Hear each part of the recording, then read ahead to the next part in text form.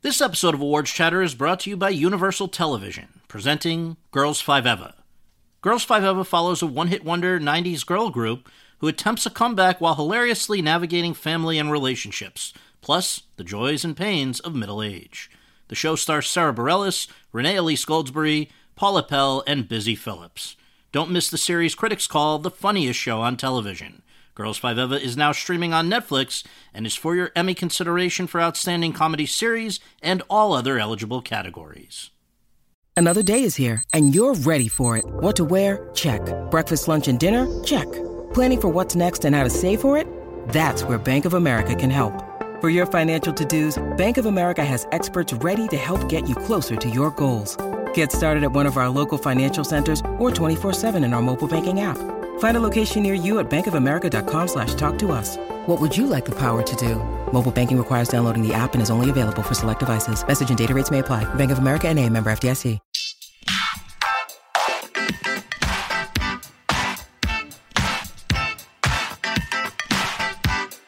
Hi everyone, and thank you for tuning in to the 349th episode of Awards Chatter, the Hollywood Reporter's awards podcast, which this week is brought to you by Comedy Central's The Daily Show with Trevor Noah, recipient of 6 Emmy nominations, including Outstanding Variety Talk Series and Outstanding Writing for a Variety Talk Series. For your consideration, The Daily Show with Trevor Noah, new weeknights at 11:10 Central on Comedy Central. I'm the host, Scott Feinberg, and my guest today is one of the most interesting and exciting young talents in Hollywood today.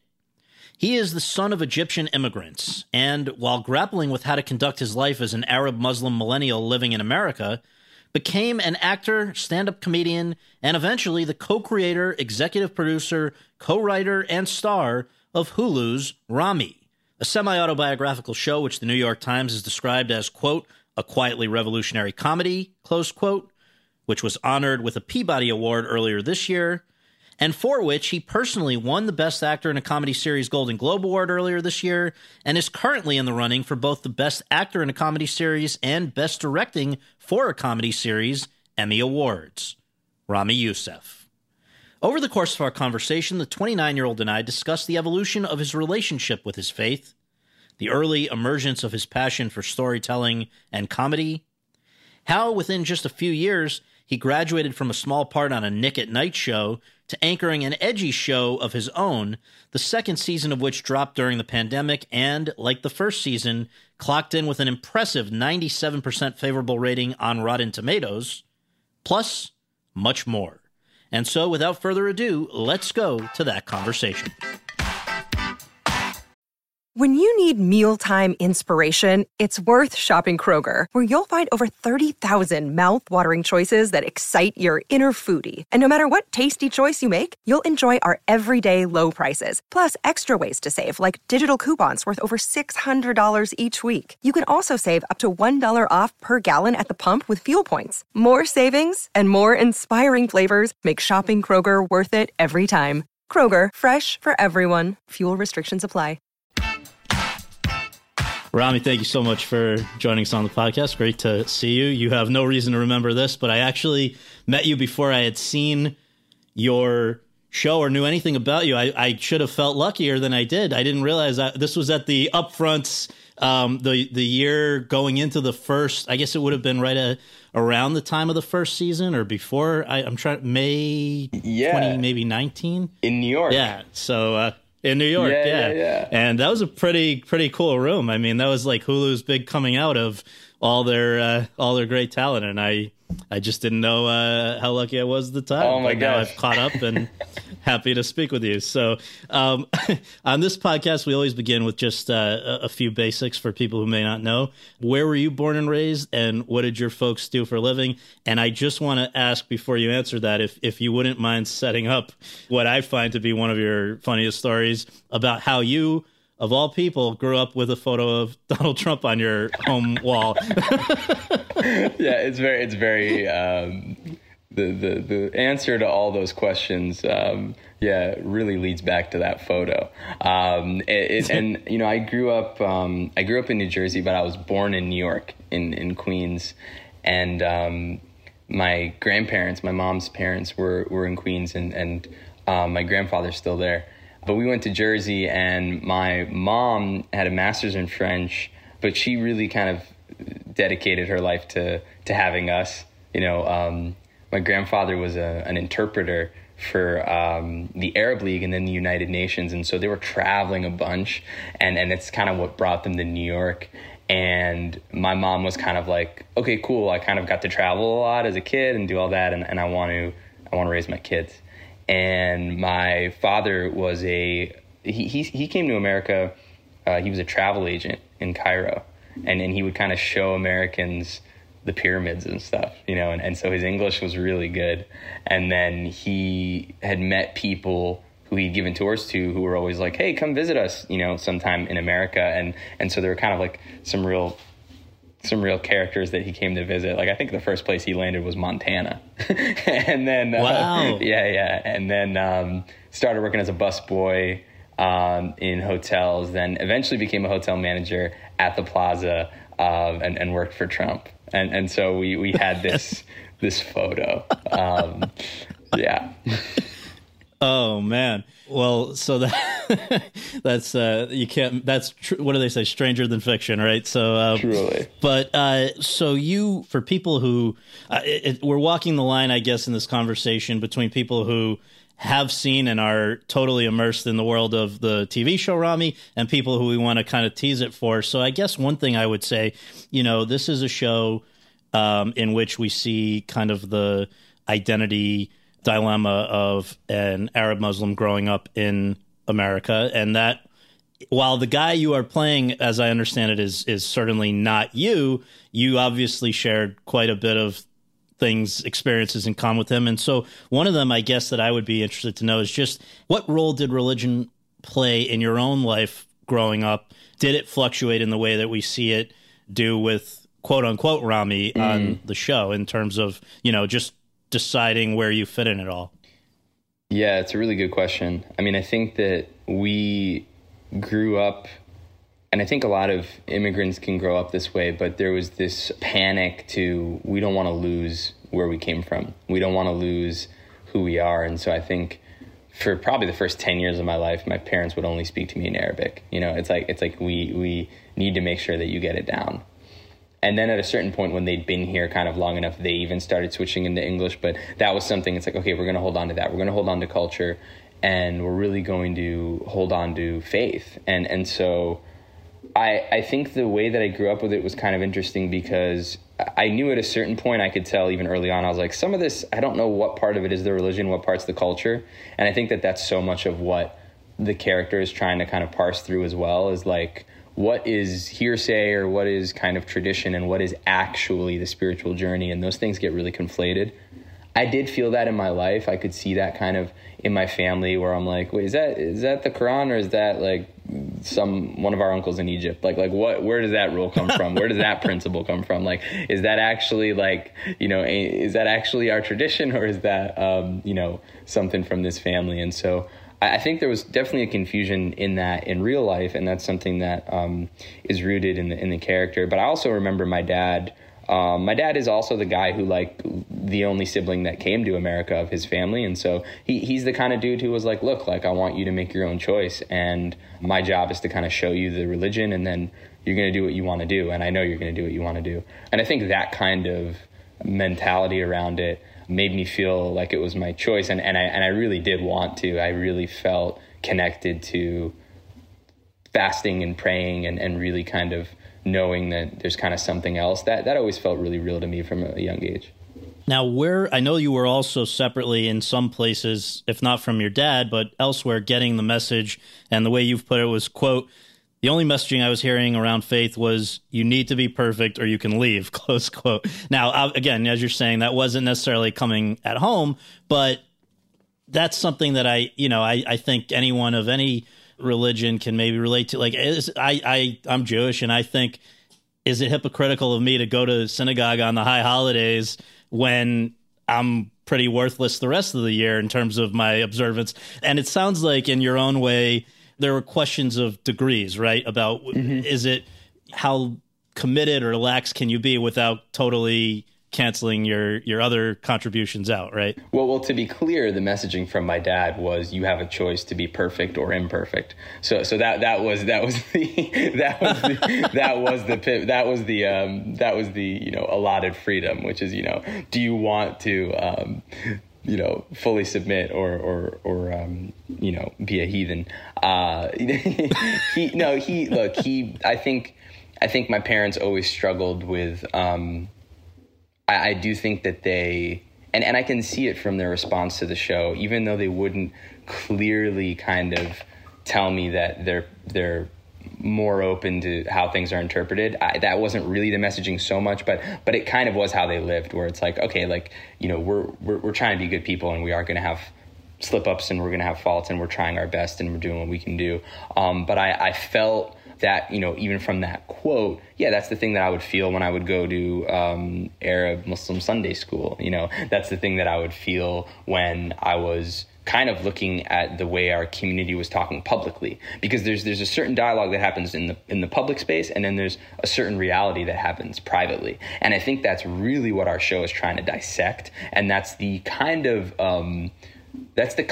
discourse that for our communities hasn't happened under any sort of pop culture lens in America. We haven't had the opportunity to even have it through music, because I talk about this with a lot of my friends who are in like the Black communities are really open to not only through TV and film kind of dissecting where they're at, but through music. It's like there's this, like, NWA comes out and they're like, oh my gosh, we're like, what are we getting into here? And there's all these conversations happening, and in this weird way, it's like, we're doing that with this like Hulu show for it's not the same thing. Obviously, the whole media landscape is different, but on a level, there's certain things that are kind of coming up that haven't, and we're excited to kind of be part of that.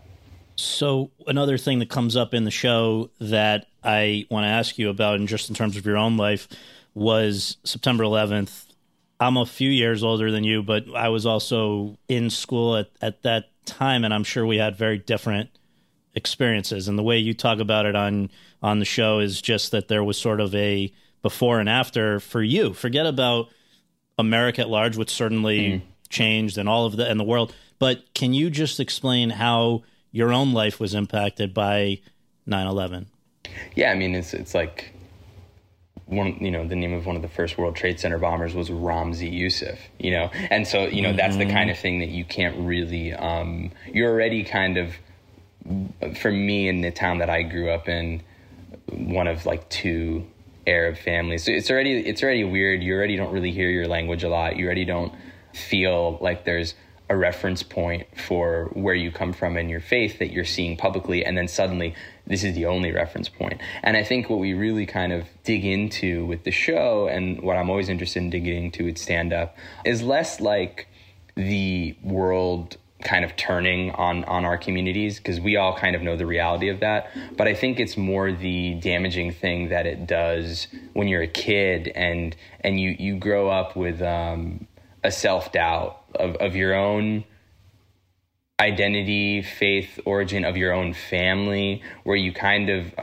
start to feel like, is everybody right and we're wrong, and so it's just, there's kind of this like crack in how you perceive yourself, and that's the that self fear is more interesting to me than the outward fear, because outward fear, people are going to be afraid of everything, like that's just kind of, that's the name of the game when it comes to politicizing and the way communities kind of look at each other. But the self-fear, and again, not unique to our communities, obviously. I mean, I could only imagine growing up Black in this country and seeing the way that Black people are covered in the news and are portrayed, and what that does on a very internal level.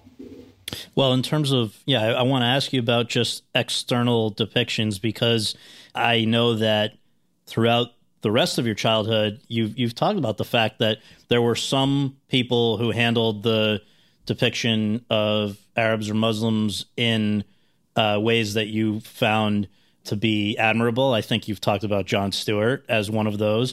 On the other hand, you and I both grew up with 24 and Homeland and some of those other things. And so I just wonder if you can talk, because, as you say, Rami is different than anything we've really seen on American television. Can you talk about what was on American television before Rami for an Arab Muslim growing up in America? Yeah, I mean, like, from the point of view of a kid, it's even hard to, like, I was talking about, it's kind of hard to claim Aladdin, because you'd be like, well, where's he from? And they'd be like, Agrabah, and you're like, oh, that's not real. Like you can't figure out, like, what. You're like, could we say? And you're like, I don't know. Probably not. But he's blue, right? It's like he's got a blue friend, and you're like, all right, well, I guess that's a strike. There's not a ton, I mean, it's hard to even, it's the ones you talked about, obviously. And I always kind of say, like, I haven't seen more than the first season. My biggest frustration with Homeland is how good it was. It's a great show. It's so good. I remember, like, that is the definition of guilty pleasure, where you're like, oh man, this is some really good propaganda. I mean, like, they have done just like an amazing job at completely dehumanizing us and making us look like animals. Like, wow. Way to go. But yeah, they're just avoid, definitely avoid in terms of nuanced public discourse. And then, like, in media, we would always kind of, like, grasp at stuff. Like, I remember when the film America came out in that was a great Sundance movie. And that was kind of like a good point to be like, oh, cool, here's something, and Shireen Dabbas, has directed, 6 episodes of our show now, which is awesome. So it's kind of, it's a growing community. Yeah. Well, tell us a little bit about the roots of your interest in both storytelling and then sketch comedy, because I think it started pretty early and evolved. I don't want to go beyond, let's say, beyond high school yet, because that's a whole separate question I'm going to ask you. But up until high school, what was your involvement with storytelling and comedy? I mean, I had a camera really early on. That was like a big fascination for me. I want to say it was like 3rd or 4th grade I got one. And I remember just really having fun going around the neighborhood making things. And we had the old Windows Movie Maker and just so slow. Everything's slow. The viewfinder's black and white. It's just, you spend hours doing it. But I really spent a lot of time doing that at an early age. And I really, my uncle, just the uncle that shows you stuff you're not supposed to see. We go see my grandparents in Queens, and he lived with them, and we just go in his room, me and my sister, and just Carlin records. Like, we're just listening to Carlin and watching. I remember he showed me Pink Floyd's The Wall, the movie, and I'm like, whoa, like, this is like so, why am I watching this? And I got nightmares, but I'm also laughing. And so it was kind of this, and he played the saxophone too. And it was, I remember just being a kid and his room, I was just like, whoa, this is a vibe.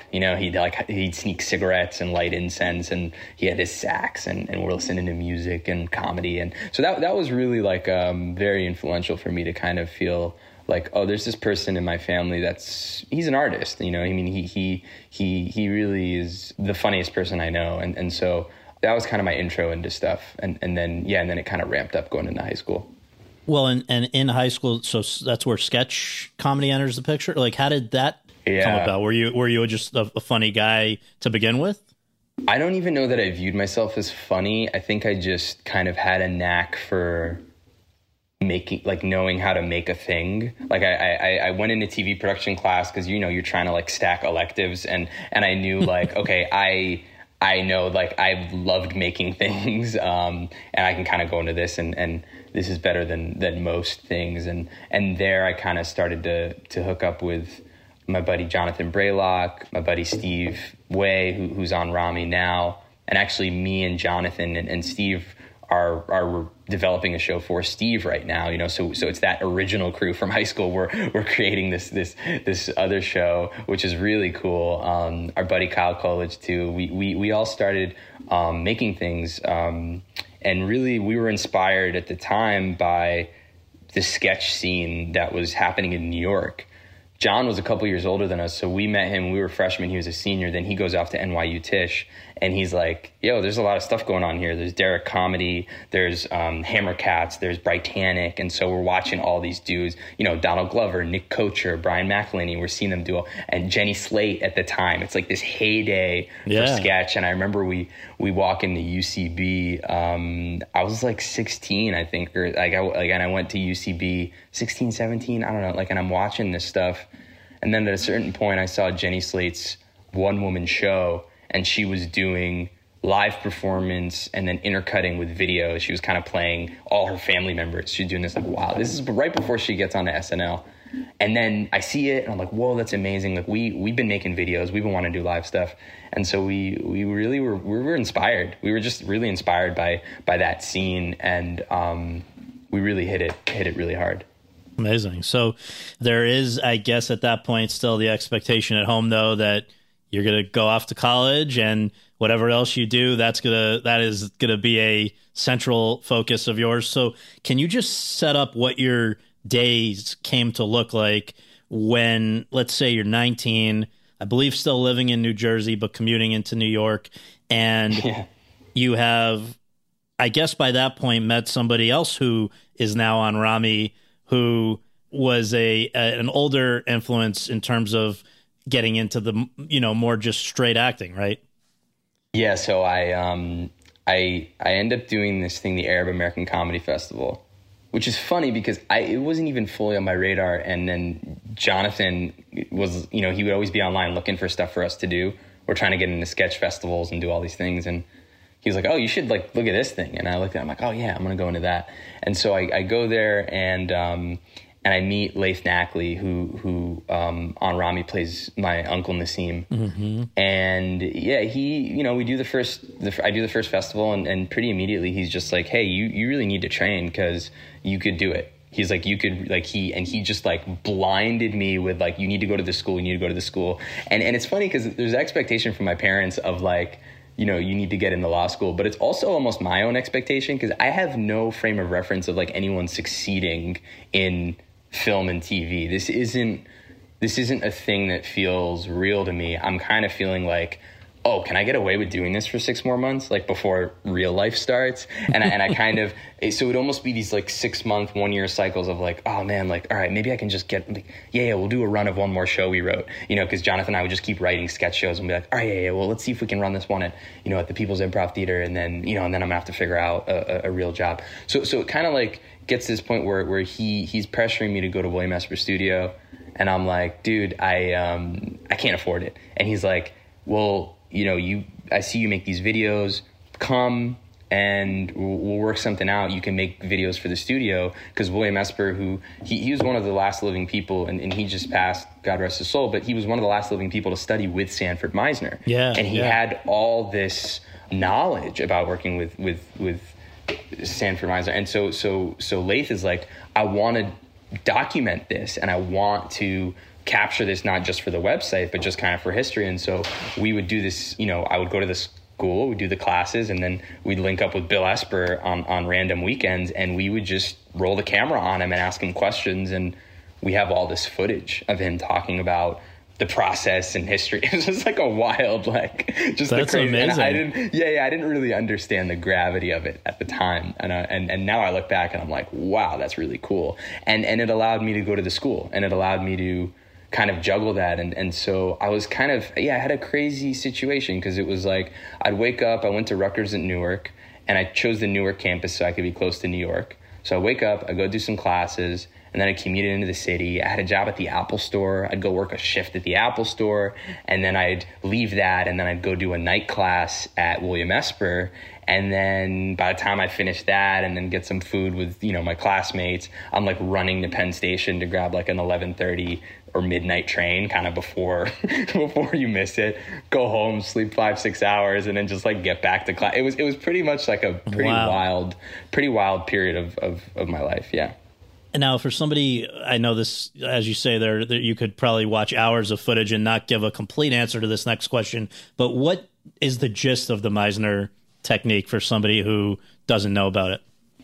It at its simplest, and this isn't, I'm not going to give a great explanation, but I think that at its simplest, it was like, how do you operate from imaginary circumstances? And in order to best create those imaginary circumstances, it's about kind of grounding yourself in your actual emotions. And so it's less like I'm going to cry in this scene as I think of like the death of my grandmother, because if you only use the death of your grandmother, it'll expire at a certain point. At a certain point, you'll have processed it. But if you can be in touch with that emotion, that base fear, that base loneliness, which will always exist, like we'll never really get rid of it. But if you can tap into that and then link that to imaginary circumstances, then you have something that that never runs out. And that was always kind of the, to me, the boiled down premise. And it really excited me because you have to strip yourself down in that kind of work. And it made me a comedian, actually. Like, I don't think I was one before I did Meisner. And then I did Meisner and I was like, oh, now I know. Like, I was doing comedy to cover up my feelings. Now I actually know what feelings I was trying to cover up. I didn't even know what they were. And now that I know them, now I know how to write to them. Mm-hmm. Interesting.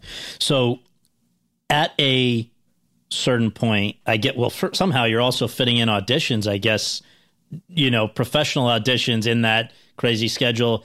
And I believe that the thing that really maybe led you, I don't know if this is directly what led you to stop the school portion of your day, but you land a part in LA for the first time. Can you set that up about just what led to you leaving school, how that was received at home, and then head out west? So the shortest version of kind of a long answer is I was doing all these things and I don't think I was doing them particularly well. Like I'm definitely like going to all these places, but I'm totally failing classes at Rutgers. I even like crammed in a UCB sketch writing class that I got kicked out of because I showed up late too many times. And it was like the third late. Like I remember showing up, I had printed all these sketches I wrote at the Rutgers Newark Library, and then I jumped on the train and I showed up, 20 minutes late with a stack of scripts, and I'm like, I wrote the thing, and they were just like, yeah, you gotta go. Like we have a strict UCB tardy policy, so I get kicked out of this sketch class. But I'm super stressed. At a certain point, I got this thing called Bell's palsy, which half your face, you basically lose control of, like, there's 37 muscles on each side of the face. And yeah, they kind of go dormant. And so some people get it and they'll wake up and, they have it for a couple days, couple weeks. I ended up having it for 6 months. And it was kind of this like really formative like time of my life. It was after I'd gone to Esper, like just, it was really around when I started Esper, maybe a couple months after. And so I kind of had this decision to make. I kept going to acting class, but I wouldn't perform. I was just watching, which I think was probably very beneficial for me, because a lot of times when you have to perform in an acting class, the other people are up, but you're just thinking about like when you're going to go up. And so I kind of had this like window of time where, I'm just here. I don't have to have stress about performing. Like I'm just going to watch. I learned a lot. But basically when that ended, when I was able to kind of, get healthy, I kind of used that with my parents to be like, well, look, I got this thing because I was so stressed out. They don't know what causes it. But stress is one of the factors. And so they never would have let me drop out of college. But I think because they had seen, they'd seen me like sick for the better part of a year, they kind of were like, all right, well, let's not stress him out, otherwise it might happen again. So that was like in December, and of my, I want to say it was like my 5th semester. It was in December, and then I left school, and I was doing auditions as I got better. And then, I booked this, I think like 2 months after I gotten better, I booked a small part on an MTV show. It was like a one-liner.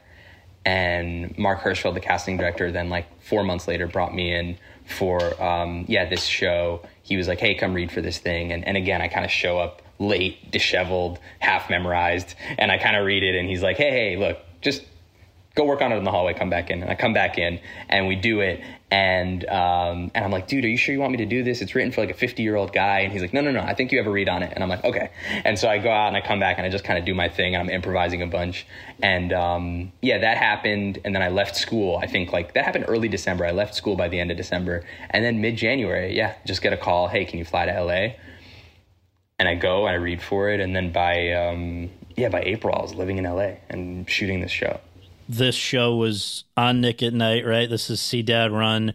So you're 20 years old, you arrive in LA, you're living alone for the first time, you're shooting this on the Paramount lot, and you've talked about the fact that aside from just this being a pretty kind of heady thing to begin with, you're still, there's still this part of your life that's always been there involving your religion, where you've told this story that I wonder if you can share again or maybe expand about, where you're on this oldest of the Hollywood lots, stopping as you do 5 times a day to pray and thinking, has anyone else at Paramount ever done this? Right. I mean, this and how to balance these two different lives you're living, essentially.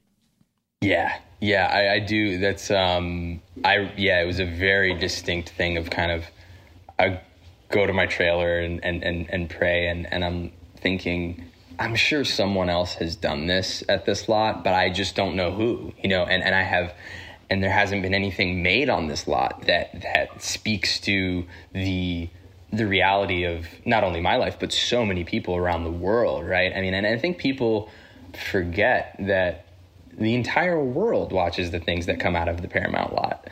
And so there's this thought that hits me at the time really clearly, even before I booked the role, where I knew, because it had been pouring into my sketch, I knew I wanted to make something that filled that void, that we're talking about, that I had always seen.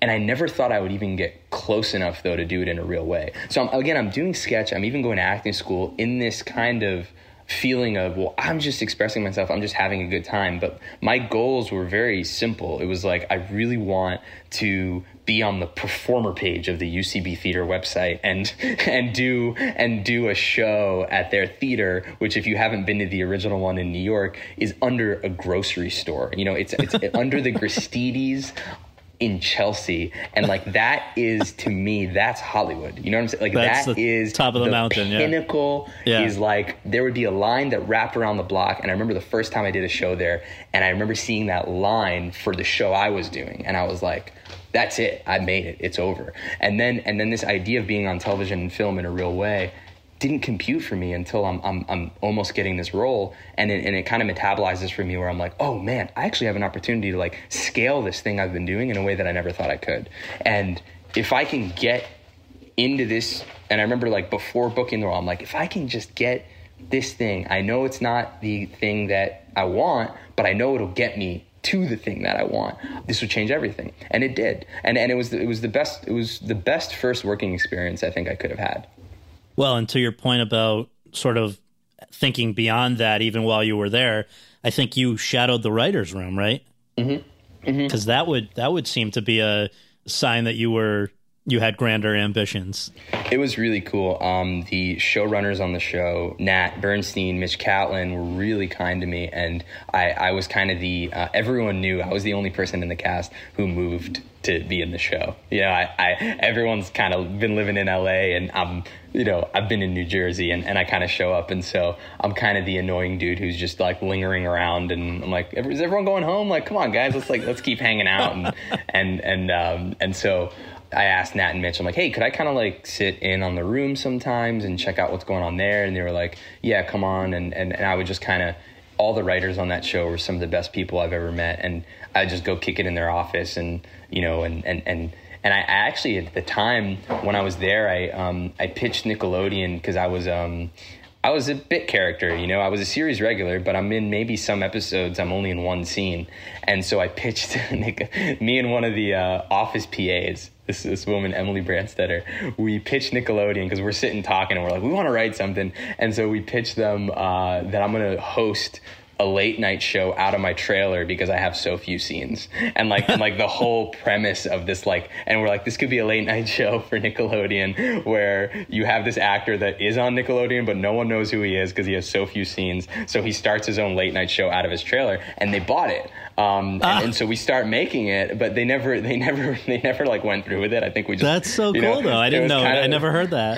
Yeah. It was kind of like my first experience of like selling something that goes nowhere. Yeah. But yeah, they were like, cool. They were like, yeah, we'll buy it. And then we never did anything with it. But we just got like, classic. It was kind of a so I was just kind of scheming. Yeah. At the time, like what could happen?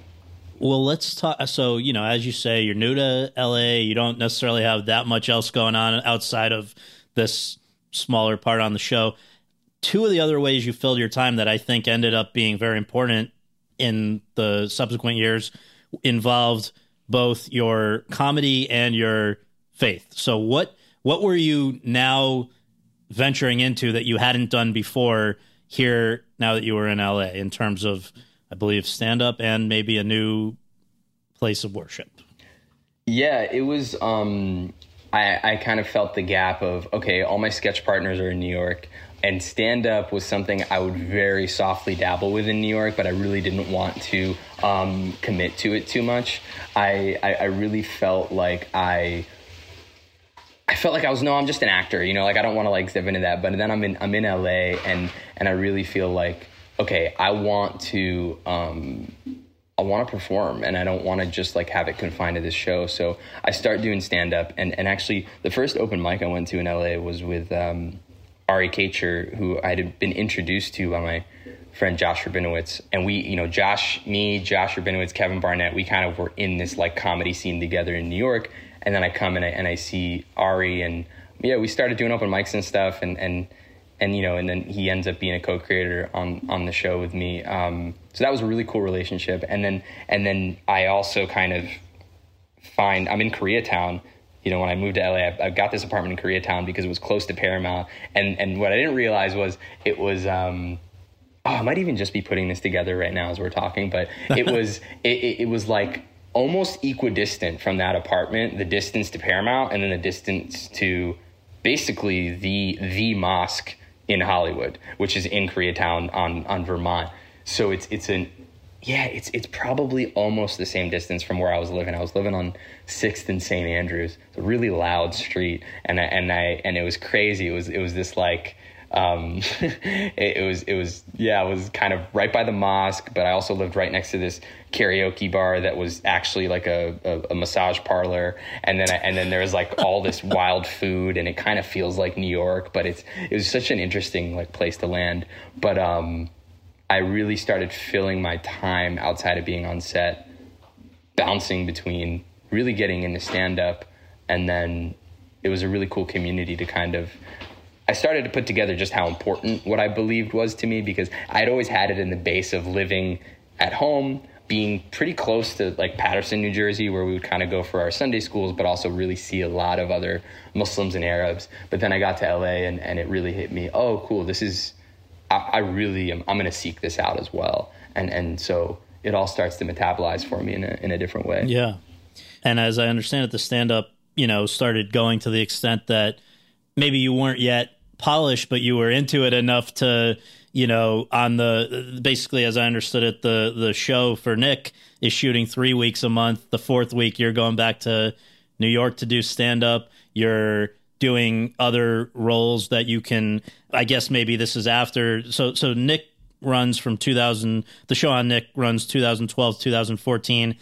And then in the years after, I guess it was pretty much between stand-up and these smaller parts, some of them in films like Don't Worry, He Won't Get Far on Foot, which people may remember. I think it was at Cannes, wasn't it? Or it was a big art house movie. Yeah. But the other one is with the other famous Rami, a recurring part on Mr. Robot. And so I guess just in that period where these are not your projects, these are things you're doing and you're developing as a stand-up. But at a certain point, I guess you meet another former past guest on this podcast, Jerrod Carmichael.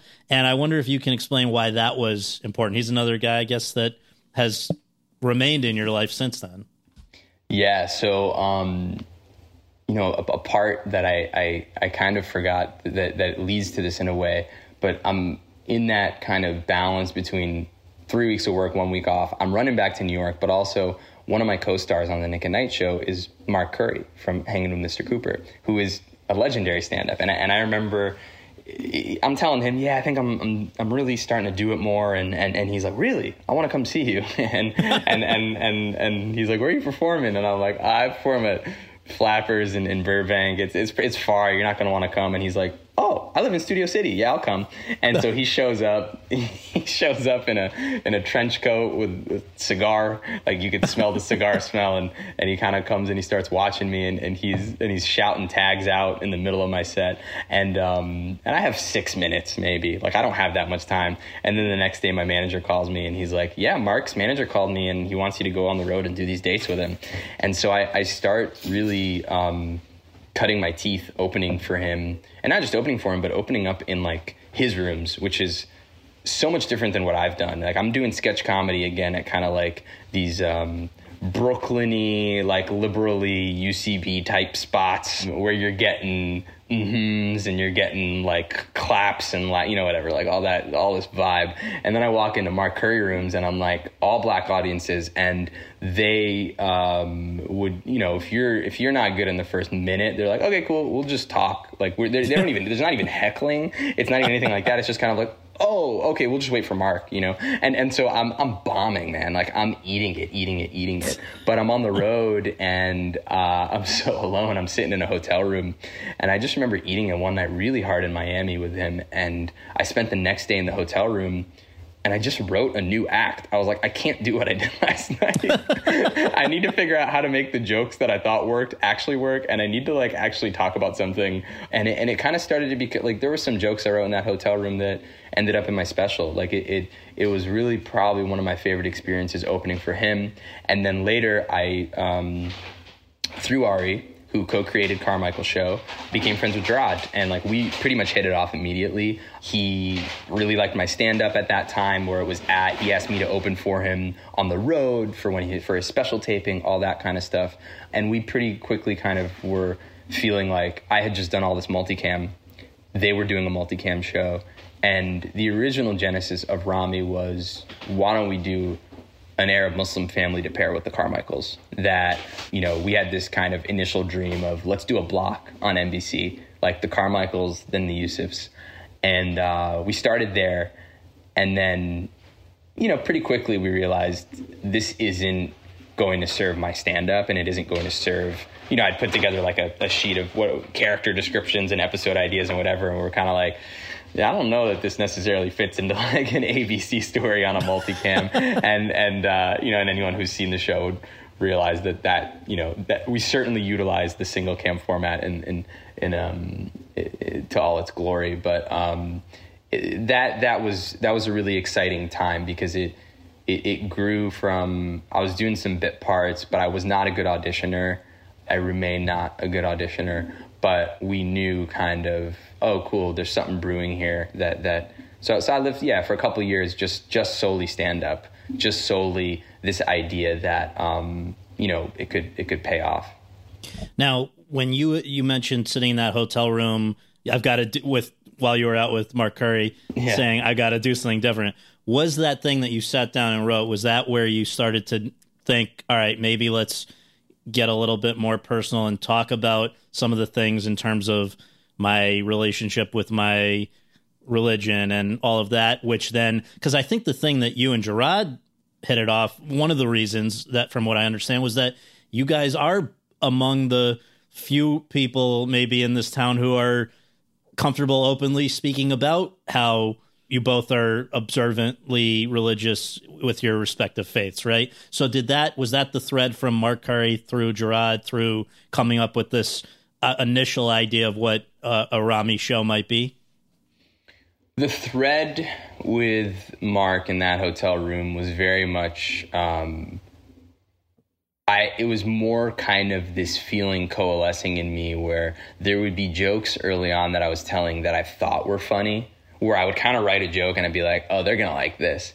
And there's nothing worse than that being the reason you're telling a joke and then they don't like this, you know, like they're like not into it. And so I think the thing that coalesced there was this understanding I kind of made with myself, which was, if I'm going to bomb, then at least I need to believe in what I'm saying. Like I need to believe in the joke. And the only way to believe in the joke is for me to be putting myself in in a situation where I'm feeling vulnerable about something, or I'm kind of sharing something. And so that opening, really solidified for me there. And it kind of started to change the way I was writing.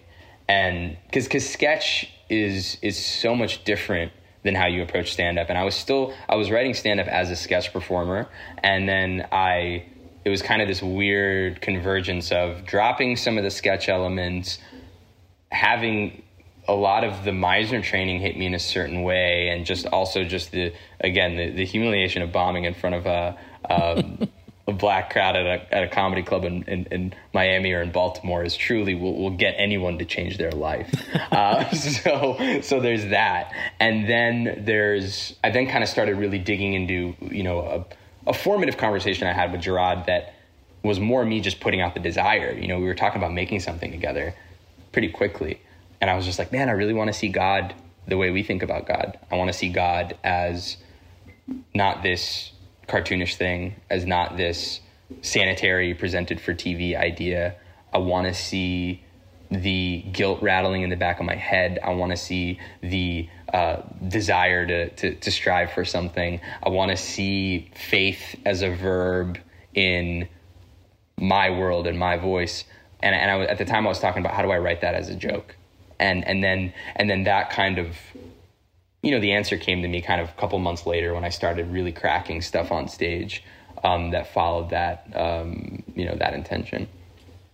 So at the time you were ready to pitch essentially the pilot of Ramy, when was that chronologically? And part of the reason I ask is I wonder if it was pre or post Trump's rise, because I think we started to think maybe more about certain issues because of the way he was conducting himself. So I don't know. It seems like I'd just be curious when that was.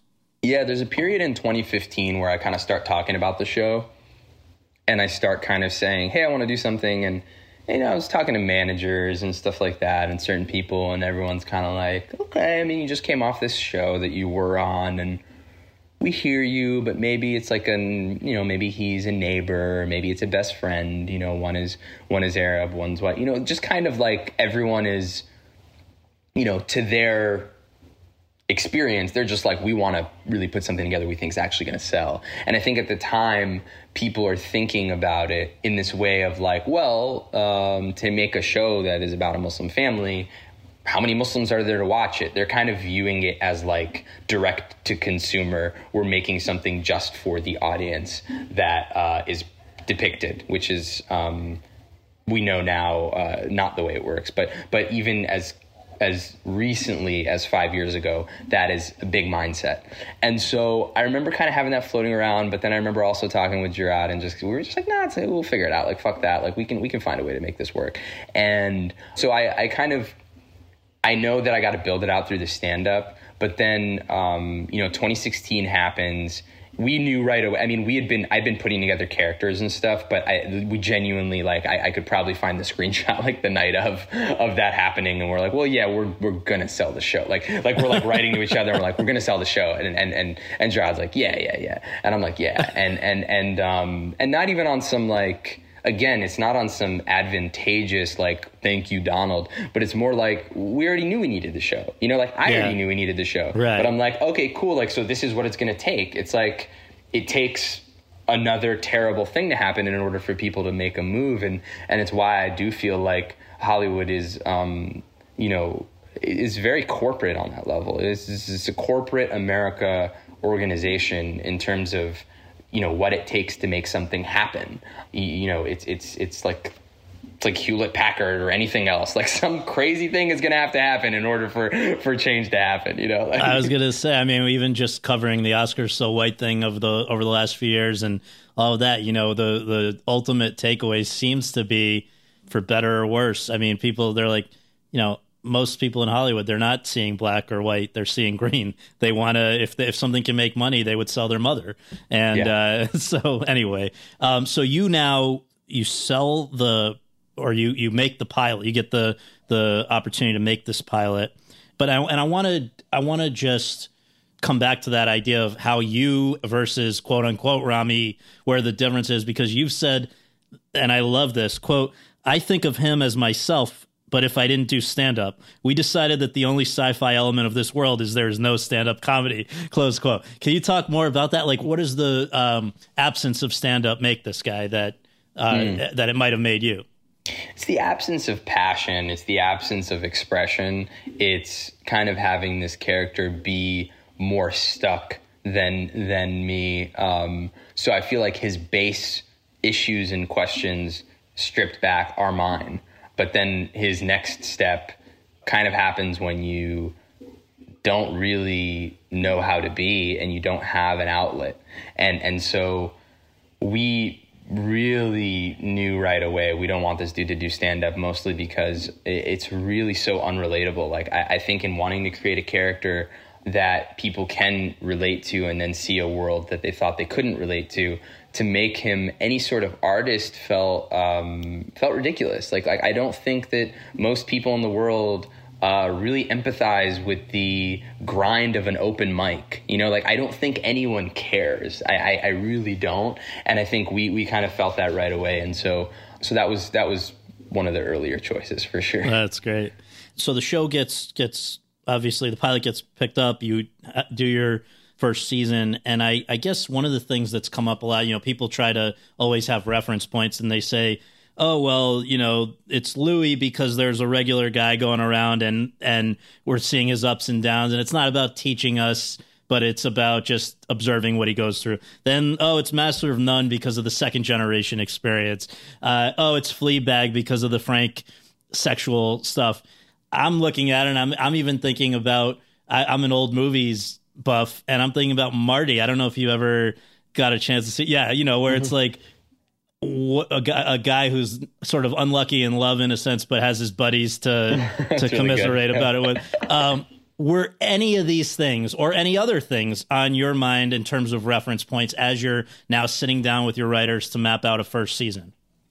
You know, I've never watched all of Louis, because I remember seeing it and pretty quickly being like, oh, I don't want this to seep into me, because I actually love it so much. Like, I think I can, like I genuinely want to watch Louis when I'm done making Ramy, because I remember really feeling that and just being like, whoa. And so I think Louis is an inspiration in so much as I think he doesn't, and I don't know, I'm not going to say he doesn't get the credit, but I think it needs to be noted that, you know, this is the first person really who's kind of like, I'm editing it on my laptop, you know, and it kind of creates this ability for, because, you know, he had Lucky Louie, and then he gets to do Louis, and he kind of proves this is how much better it can be if the network leaves us alone, you know, and so we benefit from that. We benefit from that infrastructure as we roll into our show. We benefit from Master of None. We benefit from Atlanta. So we are, like, in terms of just an overall arc of productions, of course, we are, you know, in lineage tied, but in terms of, I think, what we're providing and what we're doing, I think we're wholly our own thing. And so I think when people try to say any of those things, that's really what they're getting at, which is like, oh, like this is more in that than the link between Seinfeld and the Carmichael Show, right? So that is, I think, we're talking more about like family trees, but wholly, I think, like, what we really looked at as reference points for us was like The Graduate. That's what we talk about. You know, like, we talked about The Graduate. We're like, look at the way they say things with shots. I mean, I met his parents in that movie in the first frame. I didn't even see their faces. I'm seeing the back of their heads, and I know exactly who they are, and I'm seeing what he's going through. He's a fish out of water. I remember I would talk about this scene in The Graduate that blew my mind when I saw it, when he's at the hotel. He's never had sex, and he goes to grab a hanger, and the hanger's stuck, and he looks at it because he's never even been in a hotel. And like, and he doesn't know that hotel hangers, they don't let you take them off. And I'm like, that's the kind of Lost I want. It's not just the overall predicament. It's like, what are the nuances within it? So it's not just like, oh, he's having guilt because he's having sex. He's also like trying to fill up condoms, and he's also like trying to like have he has his weird reasoning. And I'm like, that's the kind of depth that I want. And then I think we just kind of really looked at landscape wise too, when we were talking about stuff where it's like, yeah, we don't want to be like full dramedy. We want to make sure we're also going for jokes. And so all these things are really kind of influential for us as we're, you know, making this. Very interesting. Well, I want to just mention a few things about the show before I ask the next question. So just in season 1 out of the 10 episodes, I think there's 3 in which the title character, yourself, isn't even present. There is a character who is, we've referenced them earlier in this conversation, your real life best friend who has muscular dystrophy disorder, treated basically as just one of the guys, which is what you would hope in the real world, but this is not something we're used to seeing on TV.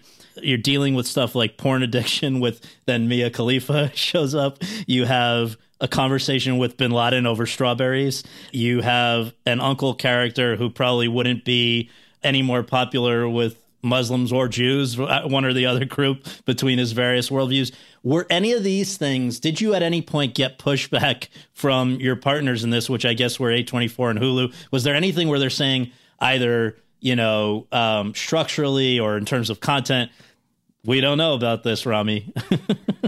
I mean, there would be stuff that I would send in. I remember the first, the uncle gets introduced in episode 2 of season 1. And I remember sending that first outline into Hulu, and I couldn't sleep. I was like, they are going to be like, why did we pick this up? I can't believe, I sent them this dialogue with this dude saying, name one Jew who died on 9/11. And I'm like, there is no way this lands. And then we get a note about the ending of the episode. And they're like, yeah, do you think just like structurally, should the scenes be flipped? And I'm like, oh, yeah, that's a great thought. Do you have any other notes? And they're like, this is great. And I'm like, you guys are out of your minds. How are you going to let this be on TV? Like, I'm actually just shocked. I'm like, how is this going to be on TV? And so we kind of are in this exciting place where we're really feeling like they're letting us do what we want. But there were the pushbacks, I think, to the point that you were saying. There was definitely, hey, this show's called Rami. How are you not in 3 episodes in the first season? Like, can we really do that? So there'd be little things like that. There'd be like, hey, this episode is all subtitles. Like, is that really like this is an English speaking country? There'd be some pushback on that stuff. But I think in terms of just like partners partnering with Hulu, I mean, A24 really we're very much always on the same page for but and with Hulu really like always landing on that same page too. I gotta say I'm getting to make the thing I want to make, which is really cool. That's great. I know we're in our last few minutes. I just want to ask you for one thing for sure about the response to the first season when it dropped, where I want to ask how your family responded to seeing it. I want to ask how the public, including your community. I mean, the Muslim community is a very broad group like any other. Let me leave it at that. Your family and then the community. Yeah, I think you make a good point. It's very broad in terms of communities, right? Because it's like there's so many different experiences. I think there's kind of like the audience is at a huge disadvantage with a show like mine if you're Muslim, because there is this implicit and, whether it be conscious or subconscious, there's this marketing behind it where it's like, here you go, Muslims, like, here's a show. You got a show. and there you go. And I'm, this show is about an Arab Muslim dude in New Jersey who jerks off too much. That's really what it's about. And if I were to really talk about what the show about, it's about somebody who is trying to fill that gap between who they want to be, their ideals, and who they actually are. So the show is about that struggle more than it is about any one community.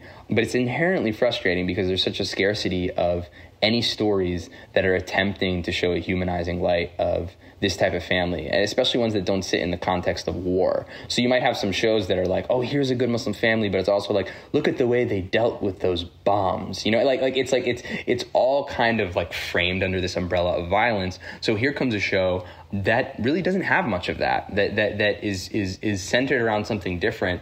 It kind of sets up for a natural excitement, and it sets up for a natural disappointment.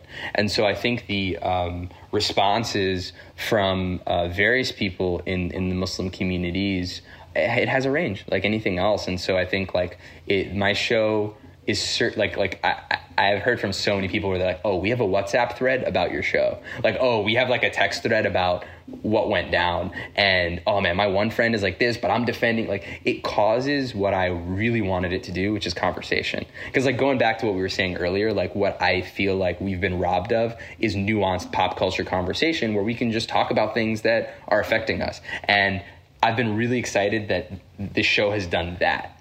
And then there's the wide spectrum between like love and hate, but I would say that internationally, we dropped season 2, and Rami is the top trending thing in Twitter Cairo for a week, and people are eating the show up, and that's really surprised me, because I thought there would be there are certainly detractors because of the sexual nature of it and because of, the fact that we're doing things in a certain way. But so many people really, respond to what we're doing. Well, yes. And noting obviously that the response has overall been tremendous. I read one quote of yours in a profile that I had to ask you about, because you say, I get the brunt of everything, the praise, the death threats, the condemnations to hell, close quote. It's actually in some instances gotten bad like that? Yeah, I mean, look, I think anyone who's made something, or if you're a woman, any woman, will go into their inbox and find death threats and crazy things.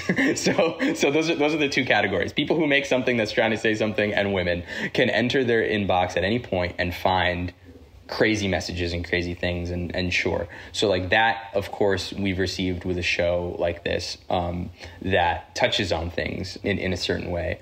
And we're making something, and there's so many times where I'm like, well, I mean, this scene, we're either going to get an Emmy or a fatwa, but something will happen, and like, I don't know. And so this show is a tightrope walk, and that is what I like doing. That's why the show exists. It shouldn't exist in any other way. And so, yeah, it does though fall on me, and it's why I take such authorship over as many parts of it as I can. Because I know, and I've done it, I've pulled it off in stand-up in certain ways where the first time I tell a joke about something, it really falls flat. And then I really spend a lot of time crafting the words, because I realize, if I just leave this one word out, if I do this premise that genuinely had someone write me an email or had someone leave the room, now becomes someone else's favorite premise because I got to work on it. And so that's really what we do in the show as well. And so that's been a really exciting process. And even with my family, like you were asking, so much of my anxiety was like, how am I going to show this to my parents? Like, they're such good people. They're such good people. They don't deserve this. And my strategy has mainly been keeping it from them and letting them see it just before the public does. Because I basically made a deal with my parents, which was like, look, I'm going to give you the ability to kind of tell your friends and the rest of the family that you couldn't stop me, and you had no idea what was going on. I'm going to just give you deniability all the way. I don't need to stress you out with this Bin Laden premise 6 months in advance. Just watch it when it comes out. And they've been really, really cool. Last question. I wonder if you can just kind of recap the last year for yourself in the sense that I think it was in January you won a Golden Globe. That was quite a big deal. You had the second season come out and receive, I think, an even better response than the first, to the extent that it's now gotten some major Emmy nomination love, along with great reviews. And you had Mahershala Ali, probably the most famous Muslim actor in our industry, who's such a great guy. I've really enjoyed getting to know him a bit since Moonlight.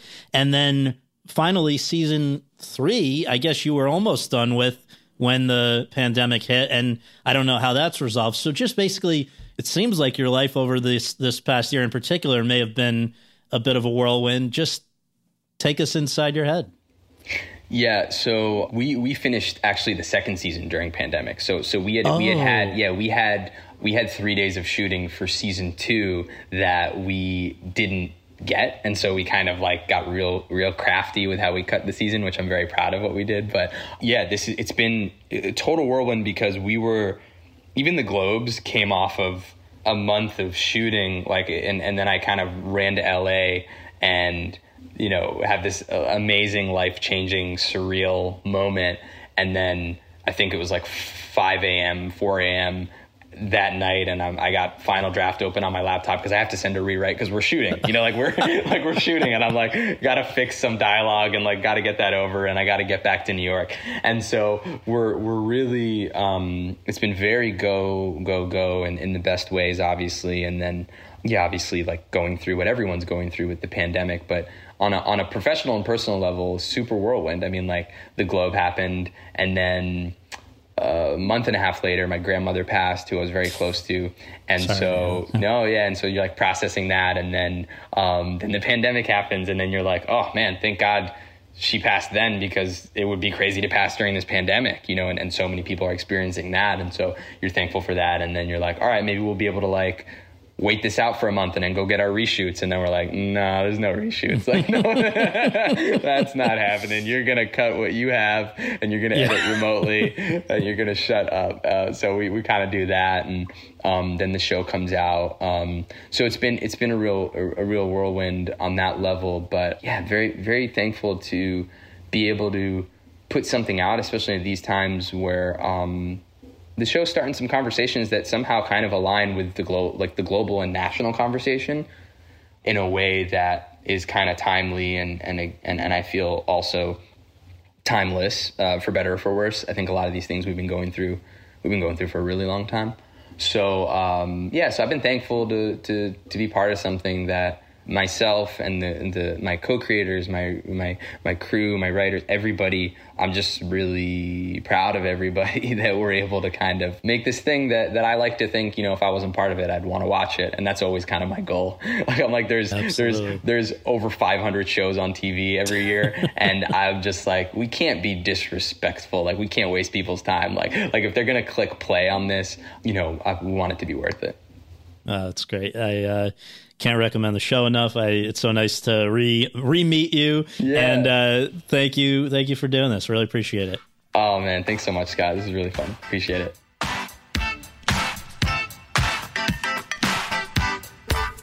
Thanks very much for tuning in to Awards Chatter.